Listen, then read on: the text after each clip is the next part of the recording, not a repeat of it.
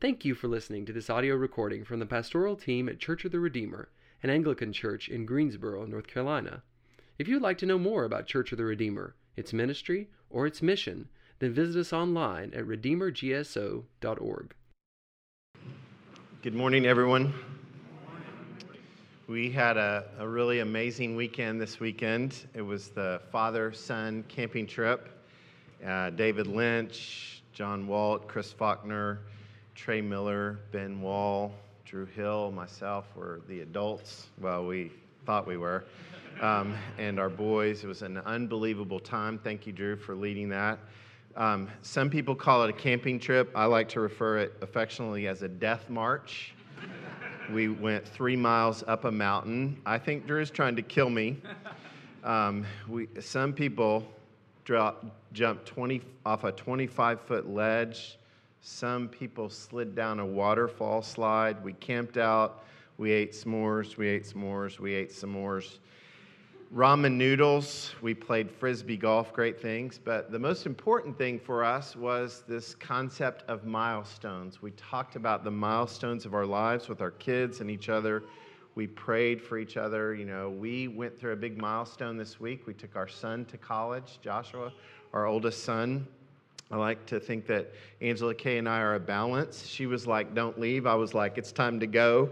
In the middle, we miss him a lot. But there were a lot of milestones for us to consider personally. Today we're going to talk about a milestone in some folks' lives, but specifically a milestone in the life of Jesus. So I would invite you to pray with me.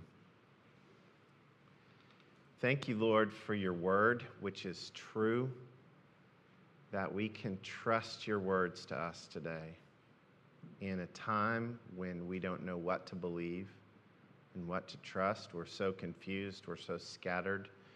Your word pierces through the cloudiness and the fuzziness of life and reminds us of what is good and beautiful and true, what is holy, that we can trust the Lord Jesus, the author and perfecter of our faith.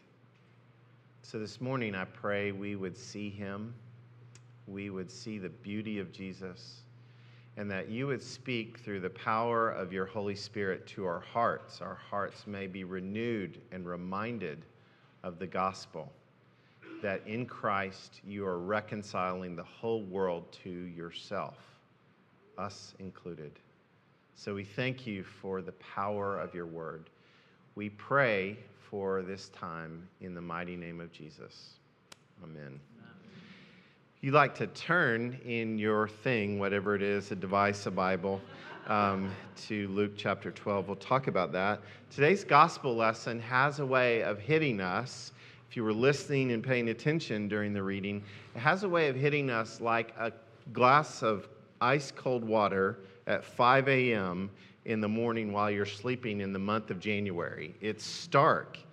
It's not something we really like to hear or expect to hear. And in many churches, I think in order to kind of downplay the impact of it, they do a whole sermon series called The Hard Sayings of Jesus, almost like the Band-Aid principle. If we're going to talk about it, let's just rip this sucker off, package it together so we can get back to the nice stuff to make us feel good.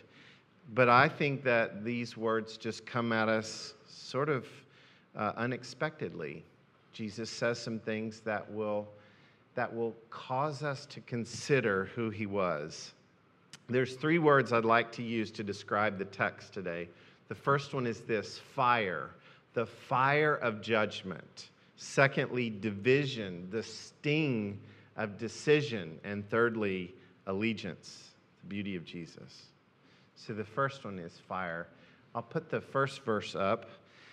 Jesus says, I have come to bring fire on the earth, and I wish it were already kindled.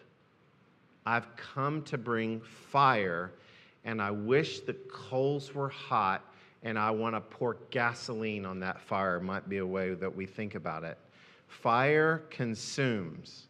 It's the metaphor that we see all over Scripture for judgment. It destroys, it resets, it cleanses the thing that lasts. In the New Testament, we see fire is what purifies. Gold melts at 1,947 degrees Fahrenheit.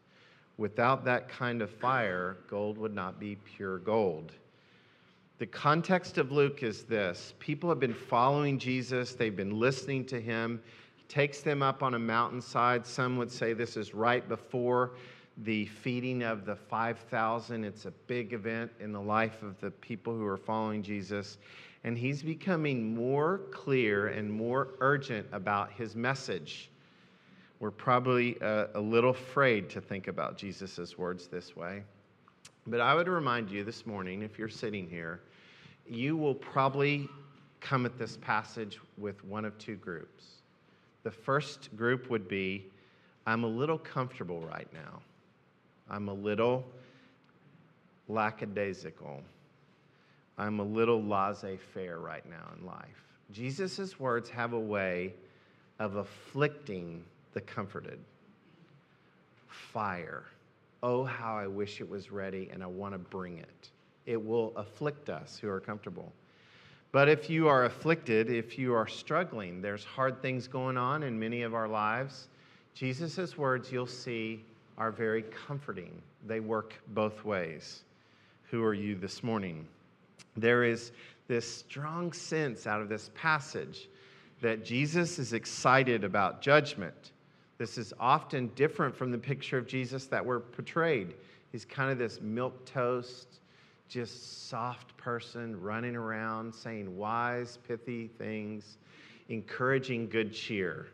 But here Jesus is saying, I am ready to bring judgment to this world, not the picture that we like to hear. Last week I listened painfully to stories of the shootings. We're all united that we wish it would stop. It's horrible. This is what evil does to humanity. It destroys. When Jesus says he wishes the fire was kindled, it shows his true heart. Here's the true heart of Jesus. Jesus hates evil. He absolutely, unequivocally hates it.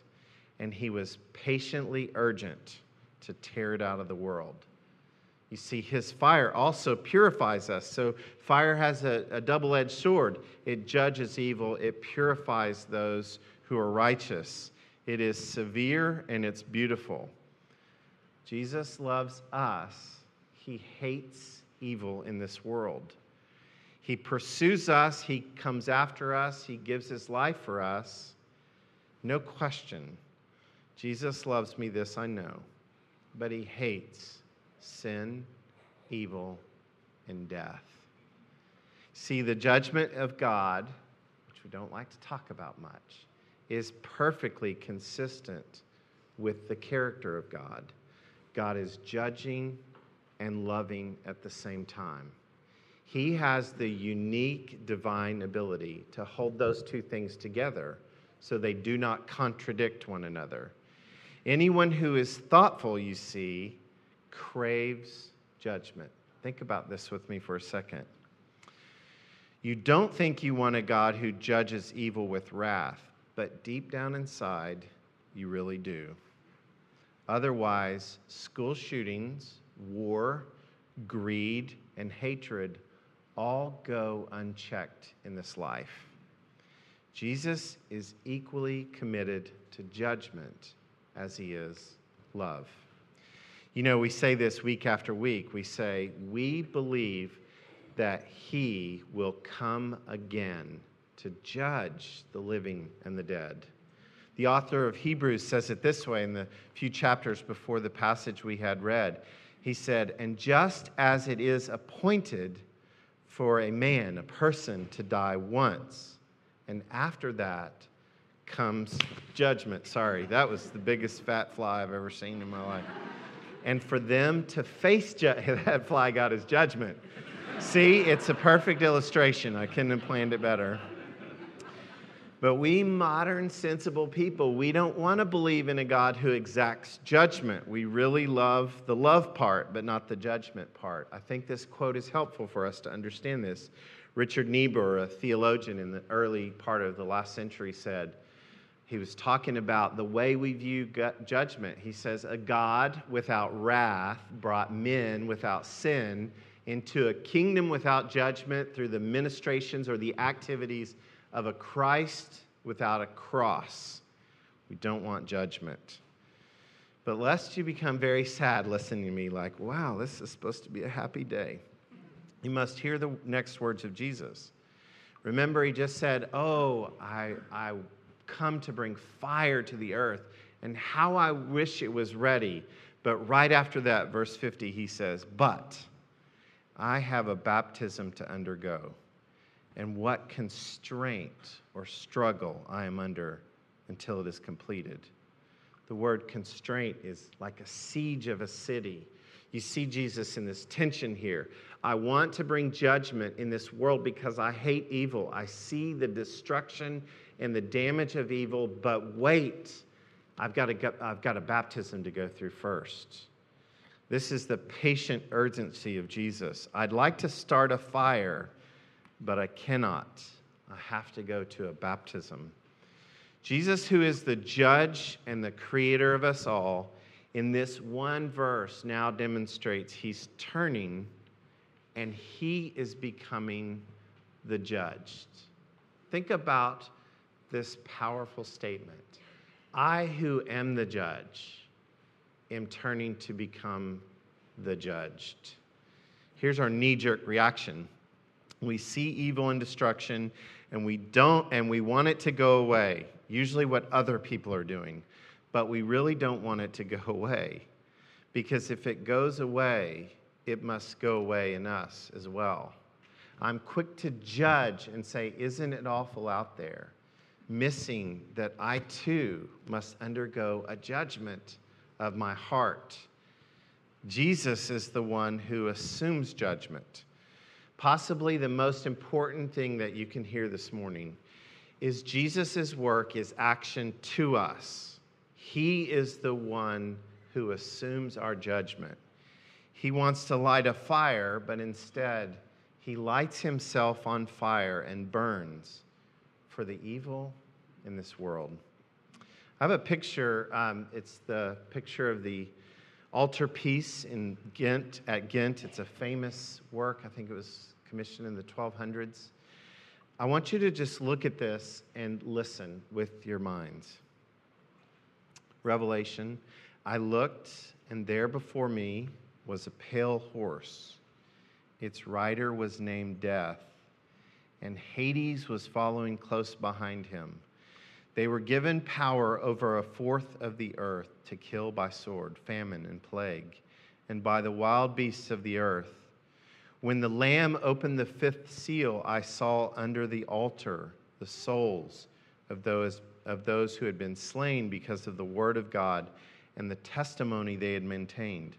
They called out in a loud voice, "How long, sovereign Lord, holy and true, until you judge the inhabitants of the earth and avenge our blood?" Then each of them was given a white robe, and they were told to wait a little longer until the full number of their fellow servants, their brothers and sisters, were killed, just as they had been. How long? Just a little bit longer. If there is no judgment, if this scene isn't how history concludes, then let me say it this way. There is no standard in this life. If there is no judgment, there is no standard, and our lives are completely arbitrary. And without a standard, how can you dare say to anyone else something is wrong? Without judgment, no standard, and who are you then to judge? Except you make yourself the judge of everything and everyone. This is why Jesus' baptism is so important. If I live my life as if there is no judgment, what happens is it creates in me a tremendous despair. Then the news cycle 24/7 comes at me and reminds me it seems like life is senseless and hopeless and purposeless. My sense of right and wrong is arbitrary, and ultimately what I do to others or what is done to me just doesn't matter. Without judgment, there is no hope for this world. I think bumper stickers can be helpful occasionally. Here's one that I like. Life is hard and then you die. That's true if there is no judgment. But if there is judgment, then I have hope in this life that God will make all the wrong things right. This is why Jesus is saying, I have a fire to bring, and oh, how I wish it was kindled. When Jesus came, his baptism was his judgment. The first and most important judgment was for Jesus. His baptism was a baptism of death.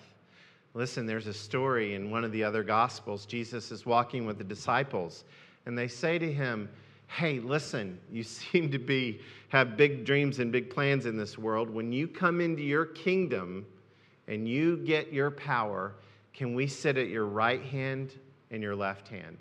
And Jesus turns to them and says, you do not know what you're asking. Can you undergo the baptism by which I'm about to go under? Can you drink the cup by which I'm about to drink? In the Old Testament, the cup was a symbol of the judgment of God. It was called the cup of wrath, that God would pour out his judgment for evil in this world. Jesus is saying, you don't know what you're asking to sit at my left hand or my right hand and have power. You don't understand what I'm going to undergo. I'm going to undergo a baptism of judgment for you and for the sins of the whole world. When John the Baptist saw Jesus, he couldn't help but say, behold, the Lamb of God who takes away the sin of the world. Each week after week, we celebrate the sacrament of communion. A sacrament is an outward and visible sign of an inward spiritual reality. We repeat Jesus' words at the table when we break bread and we break it. We say, this is my body, which is broken for you, given for you. The summary of the gospel, friends, is this, that Jesus Christ has done something for us. That's why we hold up a cup and we say, drink this, all of you, the blood of the new covenant, for the forgiveness of your sins. Something done on our behalf, something you and I possibly couldn't do for ourselves. When we were on our death march, I quickly realized I'm going to die. I'm out of shape, my knee hurts, and fortunately, Huck Miller handed me his walking stick. I'm telling you, I wouldn't have made it up and down the mountain with the walking stick. Somebody else gave me a gift that enabled me to walk. Jesus' gift of baptism, his judgment, is what makes it possible for evil and sin to be taken out of me and the whole world. A fire, yes, he says. A big, bad, burning fire. But the fire landed on him and not us. Second point, division. Verse 51 on the screen. Jesus says, do you think that I came to bring peace on the earth? Wait, now that's what we hear at Christmas. What's going on here? He says, no, I tell you, division. Sounds really great. It's almost like the teacher. Those of us who are teachers in this room, we thank God for you. You got a big week coming ahead. Imagine if a student comes into your class and you're talking about how you're going to get along, and that student stands up and says, I'm not here to get along. I'm here to blow this place apart. I want these people fighting with these people and that parent mad at that parent. I've not come to bring happiness and joy, but I've actually come to bring division in your midst. What do you think Jesus is getting at? Here's what he's talking about. The kind of division Jesus brings is division about himself. who he is, not getting people to fight with one another, but getting to people to see who he really was and what he was teaching and what he was about to do for us. Jesus is meek and mild, but he's not without controversy. Some people really loved him, and I mean they really loved him. Stories of people weeping and following him and crying out for him. And some people, they really hated him. They gnashed their teeth. They got together behind the scenes. They conspired to have him killed. It's hard to be lukewarm about Jesus if you learn who he really is. He causes you to love him or to hate him. The people who hated him had the most to lose if he really was who he said he was, which reveals the kind of God that we want in this life. We often want someone safe and nice.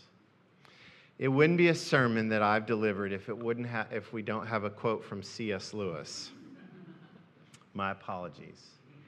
What would really satisfy us would be a God who said of anything we happen to like doing, what does it matter so long as they are contented? We want, in fact, not so much a father in heaven as a grandfather in heaven. Raise your hand if you're a grandparent. It's called redemption. You get to hold them, and when they start crying and they have a dirty diaper, you get to say, "Oh, here's your mom and dad." It's a beautiful thing, redemption. A senile benevolence who, as they say, like to see young people enjoying themselves, and whose plan for the universe was simply that it might truly be said at the end of each day, a good time was had by all. Jesus is saying to us this morning, I'm willing to divide the most precious and intimate relationships over me. See, if judgment is what the world should get, Jesus received judgment. And then what we think about him and do because of him is singularly the most important thing we do in life. It is more important than any other relationship, period. Now, I'm not saying our family relationships are irrelevant. Quite the opposite. Jesus also said, love your neighbor as yourself. But let's listen again to his words this morning. Verse 52. From now on, there will be 5 in one family divided against each other. 3 against 2 and 2 against 3. They will be divided, father against son, and son against father, mother against daughter, daughter against mother, mother-in-law against daughter-in-law, and daughter-in-law against mother-in-law. Last February, I got to travel to Dubai, which is borders Saudi Arabia. And in Dubai, I got to meet an Anglican Christian from Iran who was able to travel to Dubai because of passport reciprocation. And this man says in Iran, there are a few churches that are legal, and the Anglican Church in Tehran is one of them. There's 8 members. And if anyone converts to Christianity, it costs them greatly. And if any Christian shares the love of Christ with a person in Iran and they're caught, it costs them greatly. And this man was telling me of a friend that he was sharing the gospel with over a period of years, and the man converted to Jesus. He lost his family as a result. And if discovered today, he could possibly lose his life. It's illegal. It's blasphemous. This is the essence of what Jesus is getting at. He's saying, if I am who I really am, then what you think about me and what you do after me is singularly the most important thing in your life above everything else. And in fact, when you follow Christ and you believe in him, he reorders your relationships so you live them rightly. This is what he's getting at with division. The third point, allegiance. Today we get to baptize some people, and it's tempting to say, oh, how cute and how precious and how special. And it is. It's celebratory. But in another sense, baptism signifies our allegiance to this Lord and Savior. Not to a nation, a flag, a philosophy, but to a king, the Lord Jesus Christ. Baptism implies several important things for us. If his words are true, then this is what baptism means. It is both subversive and dangerous. Let me explain it. Let's go with the first word, subversive. To subvert something is to undo it without overt action. So to subvert something is to undo it. A few years ago, a group of churches were bombed in Pakistan. You may remember this recently. And it was actually even a few months ago as well. The next Sunday, churches in Pakistan had the largest crowds ever. Think about that. Bomb threats, week after, the largest crowds ever. They interviewed one of the leaders from this church in Pakistan, and he said this. He said, I'm not afraid of dying. I'm not afraid if they blow us up. If you kill me, I win. How about that for a church marketing strategy? Come to Church of the Redeemer. We're going to blow you up. We'll see how well that goes, right? It's subversive. It says, I'm not afraid of this world. In fact, I see this world for how it truly is because I know who Jesus truly is. Completely subversive. Baptism asks its recipients to completely renounce the world and the flesh and the devil. That's very subversive thinking in this world. The second piece of baptism is that we undergo is it's very dangerous. Not this pool of water, don't worry, parents. It's dangerous because it threatens powers and principalities. It threatens the philosophies of this day. I'm always amazed at listening to how church changed an empire. It's still happening today. Rodney Stark is a historian, and he says this about the church. Because of their allegiance to Christ, this is what the church did, and they changed everything. And I think it works today as well. They outlived their culture, they outloved their culture, and they outthought their culture. They outlived it, they outloved it, and they outthought it. Let's work through those briefly for a second. They outlived it. They practiced wholeness. They saw every person worthy as a result of their allegiance to Christ. They saw their own bodies as a temple of God to be taken care of, to be shared as a gift.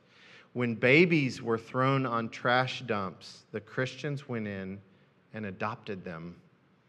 When they watched the decadence and the corruption go rampant, they sought reforms. They loved their city. They prayed for their city. When it came to ideas, they outthought the culture. Here's the best idea that's revealed in our movies and our songs today. Here it is.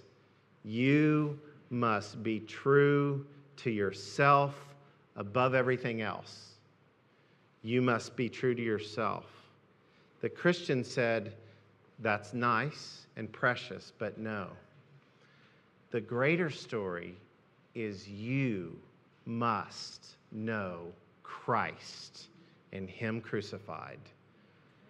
Think about that.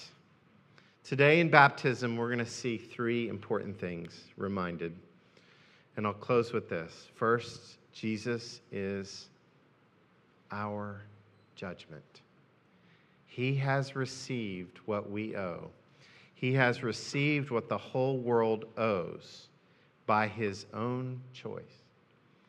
He was the true judge, who became judged. Nobody gets away with anything ultimately in this life if Jesus truly is the judge. Either we get judged, Hebrews 9:27, or Jesus takes our judgment in this life. It's that simple. A Christian is never, ever to see themselves superior to another person, even the worst, because we know someone else paid my bill. We took the kids to My Father's Pizza in Black Mountain, and we sat them at the table so the grown-ups could sit at one table, and they were being kids. And there were two ladies that sat beside them, and I imagine it wasn't the most pleasant lunch. And so Trey Miller went over and offered to buy their lunch as an act of kindness. And they said no. And Trey Miller came back and said, it was the best of both worlds. We offered, and they had already paid their bill. Somebody else paid their bill. That's why baptism is a glorious thing to celebrate. It's a reminder Christ has already paid our bill. Secondly, Jesus is our affection. He is worthy of all our affections and attention, not because of fear and judgment. I don't have to go through this life fearing judgment because Christ has already paid my judgment. Every great story, every great movie, let's go through the list. Star Wars, Avengers, Dark Knight Rises, Titanic for you romantics, Saving Private Ryan, Gravity, Glory, The Last Samurai, which is what Ben Wall is trying to become, Chronicles of Narnia. They all conclude with one person laying down their life for others or for many. It's the greatest story in the history of the world. One taking the bill for others. That's why baptism is also a baptism to life. In Jesus, He is our true life. Lastly, a baptized person is very, very dangerous. A baptized person is a world changer. Jesus' baptism changed the world. A baptized person is a person who lives for Christ and is a family changer, a community changer, a village changer, a light in the darkness, a living, walking, breathing appeal to see the Lord Jesus Christ. In the name of God, the Father, the Son, and the Holy Spirit. Amen.